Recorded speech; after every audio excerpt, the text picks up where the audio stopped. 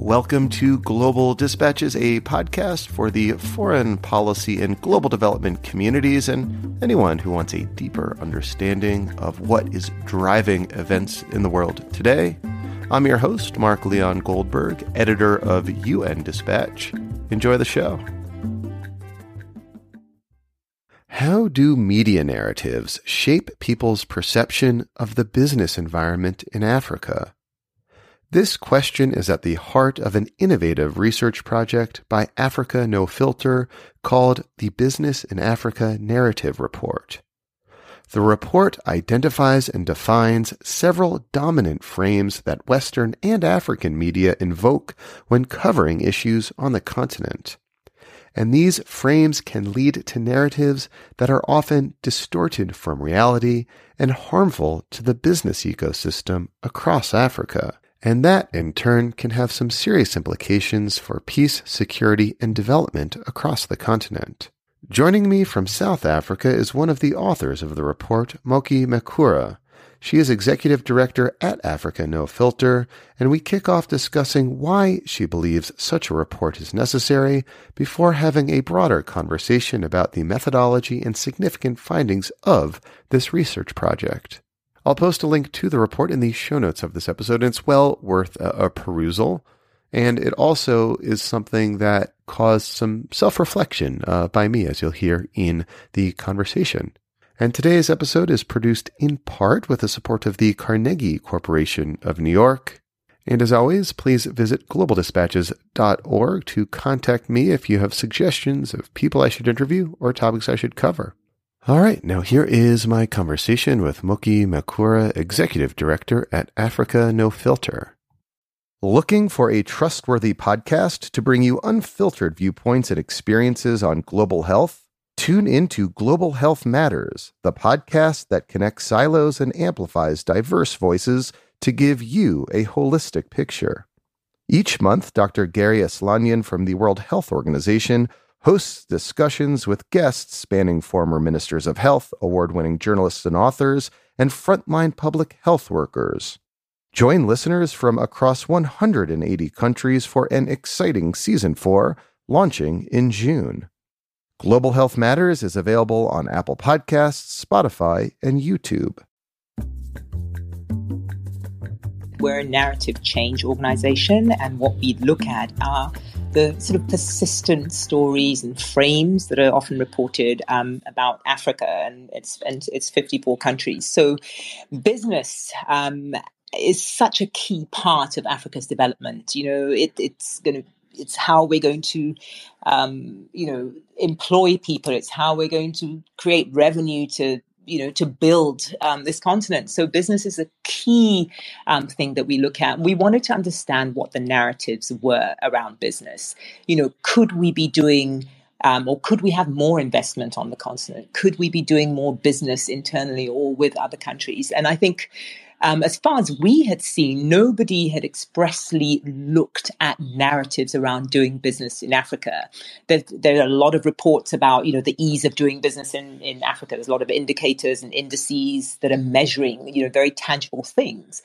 But narrative and story is different, and it is actually what we do. And I think one of the key things that we realized is that there wasn't anything definitive that looked at specifically narratives around doing business in Africa, because we know that there is a correlation between storytelling, stories in media, and investment. The studies that have been done that look at investment on the stock exchange and once companies have been covered in media, and it usually leads to overinvestment rather than underinvestment. So we wanted to understand the same for Africa. So that's a very long-winded way, Mark, of telling you why we did the research. So can you explain a little bit about how you went about measuring narratives, analyzing and identifying narratives? Like what methodology did you use to compile your data for this report? Yeah. So, I mean, it's a pity that we haven't got Richard on, because Richard was the actual researcher. So I'd hate to speak for him because I know he spent hours on this. But what we did was we looked at keywords. We looked at the kind of stories, we looked at the frames, and then the resulting narratives. Narratives, by definition, are the effect of different stories told over time, persistent stories. So if, and in the report, we highlight sort of 7 sort of frames that are consistently told when you look at words like business, Africa, in any kind of story. And we looked at both international and, African media as well. So what Richard did was that the keywords that came up consistently, he analyzed them, and he used a database called GDELT. So I think it was something like a 250,000 stories that he looked at. So it's quite a comprehensive research exercise that he did over, obviously a fixed period of time. But, the resulting frames are what we examine and we talk about. And those frames, in a way, lead to specific narratives. And the narratives that, generally I think are written about Africa is that somehow Africa is broken, that Africa is dependent, and Africans lack agency. And those were some of the narratives that came through as a result of the frames that, we can go into more detail. Yeah. So what would be like one example of a frame that leads to a discrete narrative? Okay, so one of the frames that I think we sort of led on was the fact that there's this sort of, scramble for Africa once again. That's how international media specifically are covering business in Africa. They tend to cover business stories in Africa from the lens of international companies. So it's not so much about tech in Africa. It's about what is Twitter and Facebook or Meta doing in Africa. And you could argue, well, they're global media outlets, but they're global. They're not American necessarily. They're covering, these are global stories. These are, they're covering. And I think the important thing is that we've identified is that the persistent telling of a story of business in Africa through these sort of international companies implies that there's very little actual activity that's going on in Africa. That leads to that narrative for me of Africans lack agency, that we're not doing business, that if, Twitter wasn't here, or if, Meta wasn't here, or, name another, Apple, name another big, company, there wouldn't be a lot of activity. So those are the kind of frames and the resulting narratives that we've sort of identified. So it's basically like Apple or Facebook, or name any big company, even maybe like extractive companies. Africa is just like a venue for their competition, as opposed to a place where like a whole ecosystem of business activity exists. Absolutely. That's how international media cover it. Yes, that's what we identified. Yeah. Can you maybe walk me through some other key findings as well? Yeah, I mean, look, I'll tell you, just because the report covers a lot, but there are kind of 3 things that the report really threw up for me. One was the power of media. I know we say it a lot, but media is the window to the world for so many people. When we talk about Africa, people haven't been to Somalia or in some cases they haven't been to Nigeria, but they have an understanding of these countries through what they read in the media or what they see in the media. So that's the first thing that this report showed me, that media is incredibly powerful in terms of influencing where investment goes, who gets it, how much they get. Why is the cost of money so much more expensive in Africa? It's not because of anything factual. It's because of perception people have. And these perceptions come from things people read and see and watch. And that's what I mean, that, the power of the media actually influences people's behavior. And that's the first thing that I realized. The second thing was that there's so much missing in the way stories around business are told on the continent. So, I'll come to what is there, but what is missing is that there was very little about the young entrepreneurs who are actually making things happen on the continent. I mean, how many times have you heard the stories of, Africa's a very young continent, and, often it's called a ticking time bomb, but we are a young continent. So if you're talking about business, how do you not include young people, young entrepreneurs? Another thing that we saw was sorely lacking. In fact, it was something like 1% of the coverage we saw was about the creative industries. Nollywood, the largest or second largest movie producer in the world, sits in an African country. It sits in Nigeria. And a lot of that stuff is not being covered. And I think creativity and culture, it's one of Africa's biggest exports. People are listening to Afrobeats. They're listening to our music, but not writing about the business of entertainment or the creative business. That's something else we saw wasn't there. And the third thing that we saw wasn't there was just if you were not Nigeria and you were not South Africa or even Kenya, you just didn't get a mention. There are 54 countries in Africa. And a lot of the time, global media particularly were only covering stories that came out of South Africa, particularly, and Nigeria. And that's a disservice because countries like Mauritius ranks number one on the index of ease of doing business, not number one in the world, but number one for Africa. Countries like Botswana, incredibly wealthy countries, well run, Namibia, but they don't feature in any of these stories because of this fixation on these big markets, South Africa, Nigeria. Yes, as you said in the report, Africa is two countries, which was a really shocking finding. Yeah, I mean, it's better than Africa being one thing. Well, exactly. This is I see like at least a moderate step forward from what the dominant media frame might have been 10 years ago, that Africa is a country. Now at least two countries. Yeah. That was a wild finding I found. Right. And I'll just say the last little thing that we saw in what's missing was this thing about, the Africa Continental Free Trade Agreement. It's the single biggest, I think, opportunity for Africa. It's for African countries to trade with each other.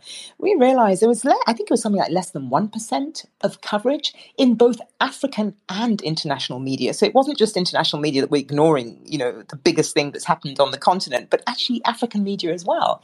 And, there's so much money that's been pumped into that. To get almost 54 countries to agree on one thing. It's been phenomenal. And, unless media interpreting it, how do entrepreneurs know how to engage with it? So there's a big gap there because that thing will not be successful unless it is interpreted and broken down by media for your average entrepreneur to engage with. Yeah, I would say that point on the African Continental Free Trade Area, which is the largest free trade area in the world by measured in population served, that it got so little treatment by the media, despite being this very ambitious project. It was another, I think, interesting and fascinating and kind of disheartening finding of your report. Yeah.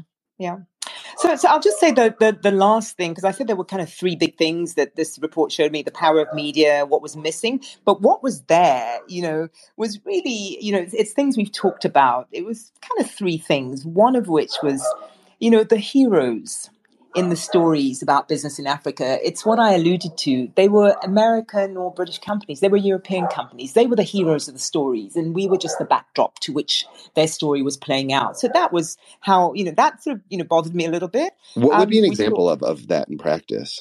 No, it's to the point I made that, it would be a story about Apple or like or Meta opening an office, or remember there was a story where Twitter was opening up in Ghana, for example, and they, how did Nigeria feel about it? But it wasn't looking at why they even necessarily opened up there, or what was the business opportunity, or what the impact of them moving in had done to the business community there. They didn't sort of look at the next Twitter or people who are using Twitter as a platform. It was a story about the American company. They were the hero of the story, and that is problematic. If you're looking at this coverage as a way of opening up business opportunities or investment opportunities on the continent, these stories are not doing that for us. And we want stories to do that for us. So there's one case study you cite in the report on coverage of coups in Africa that frankly hits close to home for me because the frame that I used after the most recent coup in Burkina Faso in late January was one that you identified as particularly harmful, which is, this question of why are there so many coups in Africa recently? When, and I interviewed, an African expert on peace and security issues to discuss this issue. But, as you rightly point out, that framing is harmful. Can you explain sort of that specific case study around this media coverage of coups in Africa, of which I am a guilty participant? Well, Mark, I'm very glad that you were able to put your hand up to that. But I actually wrote a piece about the way media had covered these 6 coups in 5 countries in 18 months. And the issue that we are sort of highlighting around it is that the way it's been covered as an interesting data point, 6 coups, 5 countries, 18 months, means that you are covering 6 coups in one story. If you look at the near coup that happened in the US, there was blanket wall-to-wall coverage of every nuance, everything that could possibly have happened to explain to the world what this was about. When you cover a story like that, you're not giving any space to the nuance, to the reasons why it happened. Because you're looking at the data around the trend. And I often find that stories around Africa are covered as trends, as opposed to let's look at, individuals that have suffered. Same thing that, we're experiencing with the coverage of the Ukraine war. We become numbers as opposed to let's look at the individuals behind the story. And also my last point on this is that, your average news stories, maybe 500, 800 words. How do you cover 6 coups in 500 words? That's less than 100 words. So how much space do you actually give to the issues that are happening in that country? And that's what we're saying. There's nuance, there's context that is therefore missing. You just don't have the space to tell it when you're trying to tell the story of 6 coups. True. I would say to my credit, the podcast format gives opportunity for nuance. We did go into depth, and one point that was elicited from that conversation was the fact that coups are actually very rare since the advent of the African Union across the continent. But that kind of leads me into a question I would sort of be interested in having you wrestle with, which is, what is the connection you see, if any, between the findings in your report and broader issues of peace and security in Africa? Is there a connection between, say, media narratives around investment in Africa and peace and security issues in Africa? Well, look, I think absolutely there is, because I think investment in business doesn't happen in isolation. It happens in the context of that country's environment. You want to bring your money in, you want to know it's safe, you want to know you can get it out. And that is important. But the challenge is that, sometimes when you tell a story of peace and security, that becomes the only story of that country. I had been sitting in, well, in fact, I'll use an example where I live in South Africa, and there was a couple of, I think late last year, when there was a series of, I don't know what it was, people were, storming shops, they were looting, and, the country seemed to have descended into chaos. Now, it was happening in a particular region of the country.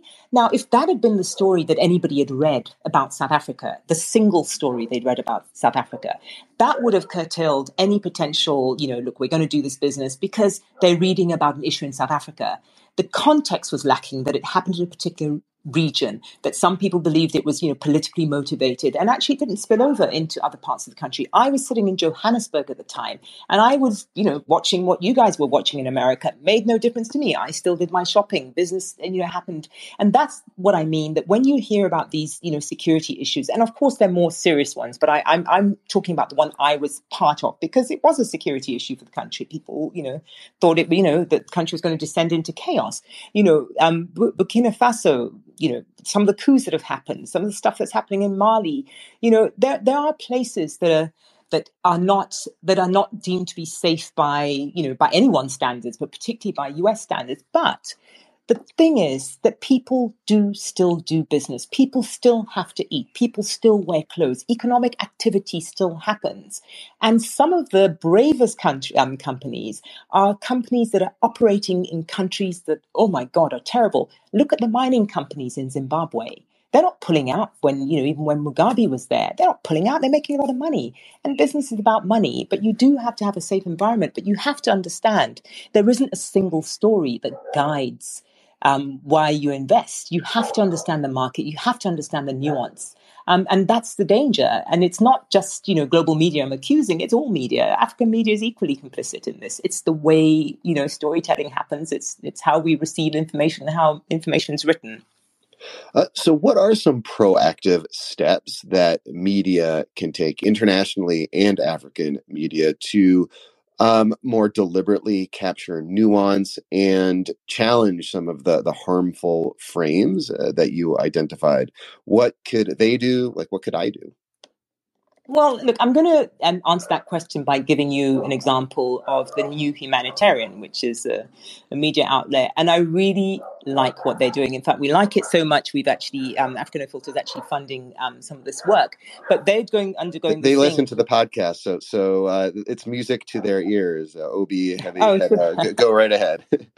Yeah, they're doing what they're calling decolonizing the newsroom, and they're really questioning. Sorry, there's a lot of dogs in the background here, but they're really questioning the work they're doing, how they're telling the story. And one of the things that the editor said that really sort of resonated with me was the context they're putting into their stories. So you know how when you get to a dinner party and everybody knows everybody else's name, you're a little bit scared to sort of start asking people questions. So you just join the conversation at that point. And that's often what happens with news stories. You've missed all the sort of background and context giving, and you join the story at that point. And what they seem to be careful to do is give you context. So, for example, the example she gave was when they write about Haiti. Haiti is the poorest country in the world. And often stories will say that. And if you've just arrived at the dinner party, all you know about Haiti is that it's the poorest country in the world, but they give you the context. They tell you why it's been the poorest country. They can tell you why it continues to be. And that requires a little bit more space, a little bit more research, and a little bit more faith that your reader is going to want to know that information. Well, Moki, thank you so much for your time. This report was fascinating. Fantastic. I'm glad you read it. I hope other people will. And the one thing I will add at the end that, Richard, who unfortunately is listening, but doesn't seem to be able to get on here, he sort of went through a lot of time to do two things, which he really liked. He identified a lot of trends that people don't include in stories. Things like, Africa has the fastest cryptocurrency adoption rate in the world. In fact, Kenya has the most cryptocurrency peer-to-peer transactions of any place in the world. Things like that, people don't write about them. They don't think about that. There's a whole story behind that particular headline. So he's identified 30 of them, even things like these throwaway things that we hear, like, 5 out of the 6 fastest growing economies are in Africa. That actually means something. If a country has a very high GDP, it's a fast growing country, there's opportunity to get return on investment. It means something. But, there's a lot of things we don't unpack with this data. That was one thing he did, which I thought was excellent. The other thing he did that was really excellent, that he listed things that storytellers can actually do to ask themselves questions that, am I covering this story correctly? Am I feeding a stereotype? Am I, writing up a particular narrative inadvertently? Because let's face it, a lot of this stuff is done inadvertently. I'm not saying, Mark, you deliberately set out to, stereotype the continent. It just happens because in a way we're used to writing our stories that way. But he asks these questions, or he lists these questions that, writers, storytellers can ask themselves as they look at the things they're writing in business in Africa. All right. Thank you all for listening. Thank you to Moki Makura. That was very helpful and, food for thought for me for sure, and a cause for pause and self-reflection. Thank you to the folks at Africa No Filter for creating this report. All right. We'll see you next time. Thanks. Bye.